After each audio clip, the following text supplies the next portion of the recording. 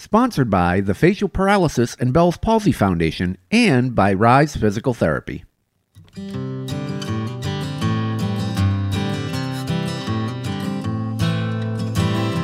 This is Unique Smiles, the Facial Paralysis Podcast, and I'm your host, Brian April.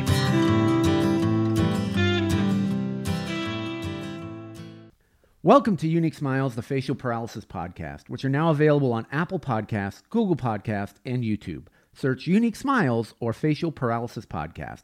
My guest today is Christina Robert. She has facial paralysis from Ramsay-Hunt syndrome. And Christina, welcome. Thanks for taking some time today. Thank you. Why don't you start by telling us a little bit about your experience with getting Ramsay-Hunt syndrome? Well, it was a year and a half ago in April. And I just turned 50, which I think is kind of significant because you're supposed to get the shingles virus when you turn 50. And I had not gotten it yet. And I was sick. I thought I had the flu. I'd been sick for over a week. And, I was pushing myself. And then I'm driving home. And all of a sudden I'm like, wow, my lips don't work right. I can't blink. What's going on? And, obviously the first thing you think is I'm having a stroke, and someone was like, no, I don't think you're having a stroke. So I called a couple of friends and who are nurses, and they said, yeah, it sounds like you've got some sort of palsy. And then by the next, I went to bed, and then the next morning I woke up and the whole right side of my face was paralyzed. And I went to the doctor and they said, yeah, you have Bell's palsy. So, so they did what they normally do. They give you the steroids and give you the antivirals. I went home. I was still feeling very, very sick. I felt like I was actually getting worse in some ways. I started having a lot of really horrible facial pain. I was very, very tired, and I just felt horrible for several weeks. I used a lot of ice packs on my face during a couple of days there. I just had really bad facial pain for like 2 or 3 days. And then it went away. So I just put ice packs on me. After a week, nothing's getting better. I'm like, wait a minute, aren't those medicines supposed to make this get better? I called the doctor and said, shouldn't I be getting more medication? I'm to finish my medication. They're like, no, that's all we can do. And then a couple weeks later, I was still feeling horrible and went back to the doctor, and they said, yeah, this is kind of the way it goes.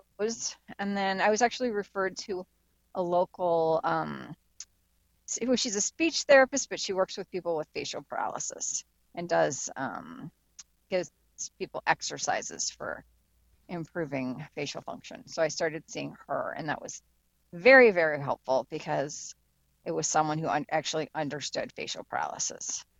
Whereas in my experience, the general practitioners, doctors don't really have a deep understanding of it. I also went to see a neurologist, and I didn't find the neurologist to be particularly helpful either. So they diagnosed you initially with Bell's palsy. Did you have any shingles in the ear or anything like that you could see of that's usually a marker of Ramsay-Hunt? I had no visible lesions. What I had a sore throat, a very bad sore throat, only on one side of my throat, and it was the same side of my face that I had the paralysis on. I didn't have any sore throat on my left side. So I had a very bad sore throat for the week and a half preceding. But no, I didn't have any visible lesions. They didn't see any lesions. Were there any balance issues or anything like that, vestibular issues? Not at the time. Okay. No. Right at onset, no. Later, months later, I've even just recently, I started developing some balance issues, and I've gone to see a vestibular therapist for that, and that was very, very helpful. But more later in my recovery, I mean, let me take that back. I was very dizzy, but not vertigo dizzy. Okay. I was just like, oh my God, I feel like I need to hold on to the wall dizzy. Gotcha. But not like I'm going to fall down or not like I'm having any problems walking. I did not have vertigo. I even said to the doctor, I'm like, why do I feel like I just need to hold on to the wall all the time? And she was like, it's part of your Bell's palsy. So in that sense, I felt woozy. I've always described it more as woozy than dizzy. That makes sense. Mm-hmm. Did they give you a Yeah, particular timeline for which you would be healed or feeling better? sure. I mean, um, especially this, well, I think that, I think the first, and I think he was a licensed nurse practitioner. He said, "Oh, you'll probably be fine within 6 weeks." Of course, 6 weeks came and went, and nothing, very little improvement. The speech therapist said that most people recover within 6 months completely. If you have not fully recovered within 6 months, that you fall within that 5% of people who don't fully recover within 6 months. And then, the recovery will be much slower, much longer, and you're probably never fully recovered. When I reached well, it was like by 3 months, I realized I kind of just saw the writing on the wall fairly early on because I was not recovering particularly quickly within the first 3 months. Gotcha. Did you? So How long did it take before you, or have you seen some recovery and improvement in the year and a half? I actually had some recovery in the first couple of weeks. So I had some movement in my mouth within the first 2 weeks, and then because I went back every couple of weeks to the speech therapist and she tracked my progress. And so I was recovering every consistently starting from very early on, just not, to the point of being fully recovered. So I would say by like 3 months, I was at like 25% or something like that. 6 months, I'm like at 40, 40 to 45%. Now, a year and a half later, I'm at like 75%. I mean, there have been times where it's like, oh, I covered kind of a lot in 1 month, and then the next month it was slower. But there's been a steady, slow improvement over the last year and a half, starting from the beginning. So, what was your emotional state like during the initial part of recovery? It was horrible. I felt awful. I mean, I wouldn't say I was very depressed. I forced myself to get out of bed every day. I'm a single mom. She's 10 now. She was 9 then. I was like, I can't let this get me down, even though I really wanted to let it get me down. And my mental health and emotional health is really important to me. So even though I felt horrible and all I wanted to do was do nothing, I just like, you know what, you're going to get out of bed, you're going to take a shower, you're going to make the rest of you look good because your face looks terrible. So I stopped wearing my typical take my daughter to school clothes, which was pajamas because I was self-employed. And I'm like, no more pajamas, no more pajamas on the trip to school because otherwise people are going to be like, what Mm, truck ran that lady over? You know? right. So I made the rest of myself look decent, even though inside I felt horrible and I thought my face looked horrible. So that's what I did. So when I'm feeling good, I don't shower every day. When I had Bell's palsy, the sudden onset, I was like, I'm showering every day Yep. because I gotta look good. So, Absolutely. and I combed my hair. So, and like now my hair is a mess, which shows me that I must be feeling better because I don't care anymore. It was tough. There were a lot of tears, especially towards 3, 4 months where I was like, I am not gonna ever recover from this. And that's really sad, and I went through a grieving period where I was like, my face isn't my face. It's these pictures. I had a hard time looking at pictures of myself. I'm sure that's very common. I was like, oh my God, I was so pretty before, and now look at me. I look horrible. So it was tough. It was really, really tough. What? But How did your daughter react to it? she was fine. She was fine. She just kind of took it all in stride, and sometimes, it was harder to deal with a lot of stress at the time. So if other things started to stress me out, I would have to remind people. I'd be like, look at my face, look at what I'm dealing with, and tell me, do I need to really be handling this as well? And they'd be like, no, you're right. So because it's like three full-time jobs just dealing with the emotional and physical aspects of this Absolutely. thing, and people don't understand it, and especially with Ramsay Hunt. And this is what the things they don't tell you is what's frustrating. For instance, I went to the neurologist. I said, well, what about all this fatigue? Like, why am I so tired? And he's like, well, maybe you have chronic fatigue syndrome. Go talk to your doctor. And it's like, no, that was completely 100% related to my Ramsay Hunt syndrome. And the fatigue, even I would go on the Facebook pages, is anyone else still tired like a year later? And this really helped me. Someone said I didn't fully feel myself until about 2 years later. And Wow. I am coming up on 2 years. It'll be 2 years in April. And I as well am just starting to feel like back to my normal self. Oh, that's good. It's But like the get through everyday yes. fatigue, you know what I mean? It's like, oh my God, Yeah, what in the heck? it's pretty crazy, and thankfully it's not It is. as frequent and as hard as it was in the beginning. But Right. there was Your definitely face days. gets tired. Yes. People don't understand. I'm like, it's 6 o'clock at night. I'm sitting, and talking to my therapist, and she's like, what's the matter? And I'm like, I'm tired. My face is tired. This has to do with my face. And she's like, no, your face looks fine. I'm like, you don't get Yeah. it. Like I always say, I feel like my face is gonna fall off. Yeah. What were the biggest challenges physically early on with the facial paralysis? Well, the fatigue for me was number one. I mean, I don't know how people work. I mean, well, obviously the first week or two where you just are like, you can't, at least for me, I could not Right. get up off the couch. I mean, I didn't want to get off the couch. I was like, this is what I need to be doing right now is I just need to be laying here. And then the pain. So that was very, very cute, and I think, but even after that, the first, 3 to 6 months at least, just the incredible fatigue and not being able to do my daily like the work that I was doing for myself. I just had to cut way, way, way back. So I would work like 1 or 2 hours a day because I worked directly with people and being able to do things on my computer. I mean, I couldn't blink, Right. for 6 months. I couldn't blink completely.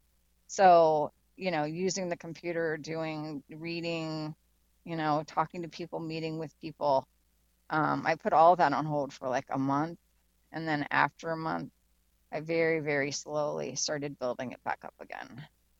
And I actually just took a full-time job after being self-employed. I took a full-time job in May. And when I started working there, I mean, even between May and now, I can see improvement. Because when I first started there, I was like feeling like I had to tell people about my face and feeling like the fatigue is affecting my ability to be at work 100%. And now, 6 months later, like I feel a lot better than I did even 6 months ago. So I think it's been very slow and very gradual in terms of developing that stamina and the ability to be able to work hard, to be able to work, several hours a day. Absolutely. That's why I try to do 15 to 45 minutes a night. That's all. That's what I do. There you Um, go. That's that's my gig. your work grind. Yep. I guess that's one of the things I've always found really interesting is, like you said, not a lot of people understand the things that there are these other aspects of it, like the constantly taking care of your eye when it won't blink, and having to Mm-hmm. make sure that you have some sort of glasses or protection or goggles, or when you go outside, and Mm-hmm. just the Mm-hmm. eye patches and the tape and drops and all of that stuff. So it's just Mm-hmm. it's a lot. It's a lot for people. It is a lot. It is a lot. So Mm-hmm. you sound like you're in a pretty good place with it right now. What helped you get to that spot or accept it? Did you have any sort of aha Um, moments? well, to be honest, I started going to a different physical therapist in Rockville, Maryland, the Center for Facial Recovery. When I started going there a year ago, and when I first started going there, I was having a lot of ear pressure. So my ear was constantly pressure, like, when you feel like you have to, like, if you're on an airplane and your ear pressurizes and you have to, like, release it. Mm-hmm. I would have that all the time. It's like I would release it, I would clear it, and then it would repressurize. Clear it, repressurize it. Oh my God, it was driving me crazy. And I was pretty miserable. And that was the big reason I was miserable was because of this ear pressure. And I started going to the physical therapists in Rockville, and they started working on my face manually. So they like doing a lot of, the stretching, and they use laser and they use ultrasound, la la la. They they were instrumental. I think they were instrumental in me feeling better, feeling physically better. And as I've felt physically better, I have my emotional betterness has kind of followed. Mm-hmm. Because it's hard to feel emotionally good when you're physically miserable. Right. And it wasn't like it wasn't like pain, like, oh my God, I'm in pain, or this is so awful. It's just like constant, just annoying. And gosh, getting rid of that has made my life so much better. And just continuing to see the slow improvement. So yes, I think I'm at a point now where it's like, if I don't get any better, I'll be okay. I'm not uncomfortable. I'm not miserable. I'm not like spitting on people all the time. You know, I'm not drooling Yep. when I talk, which I still have a little bit of that. The corner of my mouth is not great, but I'm much more comfortable. And that's huge. And beyond that, it's like, okay, I don't look as horrible in pictures as I used to. I can blink, which is great. Um, and sometimes sometimes I read, I go back on Facebook and look at things, and it's like I just, I don't want to think about it all the time. I don't want to be reminded of it all the time. Right. And, if I can go through the day and, I don't have to explain myself anymore, which is kind of nice. I mean, it's there if I want to tell people about it, but it's not like I have to because otherwise they're going to wonder like, why is she so tired in the middle of the day or whatever. Um, and people don't notice it when I right away meet people. If I say, "Oh yeah, I have facial paralysis," and then I smile and then I can point it out to them, for sure they can notice because there's lots of things. And even having the reduction in the synkinesis through getting the physical therapy that I've gotten Mm-hmm. has really helped me feel better. Yeah. And sometimes I read on the forums, people are like, "Oh my God, I have chronic headaches," or "My neck is always tight," or how do I get rid of this synkinesis? And like my immediate reaction is like, go get some physical therapy because there are physical therapists out there who will work on your face. And that's one of the things I was like, when I started getting my face worked out, I'm like, oh my God, this is what I've been needing for a year and a half. Like I finally felt like, oh, there's someone who can actually work on my face that knows what they're doing. That Right. was big for me, Well, that's great. I'm you glad know? that worked for you. There are other options as well. Physical therapy is a wonderful one. I know I went through that, and it helped to a point, and then I had to start doing Botox for my synkinesis, and even still, that's not Mm-hmm. enough. And so I'm actually looking at getting the selective neurolysis surgery to help with that Mm-hmm. because mine is a pretty severe case, but those are some Mm-hmm. other options out there as well. But definitely Sure. get out and be your own advocate and try to That's for sure. That is for sure. Yeah. find what's gonna work I for you mean, and help. yes. I mean, to me, it's like I'll try anything if there's a possibility it will help. Mm-hmm. You try it and it doesn't work, then you don't have to do it anymore, you know? But, yeah, Yeah, some people it's not swear. going to fix itself every time, No, you know? no, it won't. And some people will swear by one thing and not by the other. And it's everyone's different in how it all responds. So just like we were saying, just be your own advocate. Try whatever you can to make it Mm-hmm. work. But just make sure you're going through credible sources and people who know what they're talking about and what they're doing. And that's Mm-hmm. also very Yes. important as well. You kind of touched on it a little bit. What are there any misconceptions people have of you because of your facial paralysis? I don't think so. Okay. Mm-mm. Some people will say, "Oh, that Um, they always look drunk, or they look mean, or they look oh. angry, or that sort of thing." So, When or people walk towards me and they give me a big smile, I'm always kind of sad that I can't give them the same smile that not, I mean, it doesn't get me down or anything, but I'm like, oh, bummer, I can't give them a big smile. But you know what? I do my best. I give them the closed mouth smile and I make my face look happy and I'm like, oh, they know I'm smiling at them. It might not be, I had one person say, and seriously, and one person in like the last year and a half said, oh, why aren't you smiling? And this was like a year ago. And I was like, if you only knew. I would be happy to tell you about it, but I'm at the McDonald's drive-through. exactly. So, um, so no, I mean, and this is one of the things that the speech therapist lady said, and it's true. It's like we smile with our eyes. Right. And I mean, and if you look at me, my neutral face is very normal. And I just go into a smile on my one side, you know, I don't. like it still shows that I'm happy. I So no, totally I get don't it. think I have any negative perceptions of me. Mm-mm. Yeah, I know. Because I've asked that question a lot, and one piece of advice that someone had said is they will wave because they can't smile Oh, back. So they wave to be, uh-huh. and that's just another visual cue for the person Right, receiving it that they're being friendly instead of right. trying to smile and not. So that just put that out there Right. for. Or you can give like a little eye squint, a little Hmm. half smile eye squint, and people know. Yeah, Absolutely. waves are good too. How did facial paralysis affect your relationships, whether it's friends, family, partners, that sort of thing? At least early Hmm. on. I don't know that it really did. I didn't, one thing is I didn't want people feeling sorry for me. Not that it didn't affect my relationships, but for instance, the director at our school, I passed her every day and she's a very quiet, very nice person. And I'd look at her and I'd be embarrassed. I'd be like, I don't want her to be looking at me studying my face, see if I can get any better, because I wasn't getting any better. You know what I mean? I don't want people to feel sorry for me. Right. But I don't think it affected it. It didn't affect my relationships or my friendships or my relationship to my child. I mean, I think in some ways, like we mentioned earlier, it gave me a little leeway because my daughter's a talker. She's a huge talker. And then she'd ask me lots and lots and lots of questions, and my face would get tired, my mouth would get tired, and it would, early on, it would get tired very quickly. And sometimes I still do it. So I would just close my mouth and I would circle my finger around my mouth and I would be like, mm-mm, can't talk, can't talk. So they got me out of talking. It Yep. got me out of, I was like, and then I would say, Mommy, Mom has a facial. Remember I have Bell's palsy, or I would use it every now and then. I'd be like, well, I have facial paralysis, so la la la la. But I mean, overall, it didn't really affect my relationships.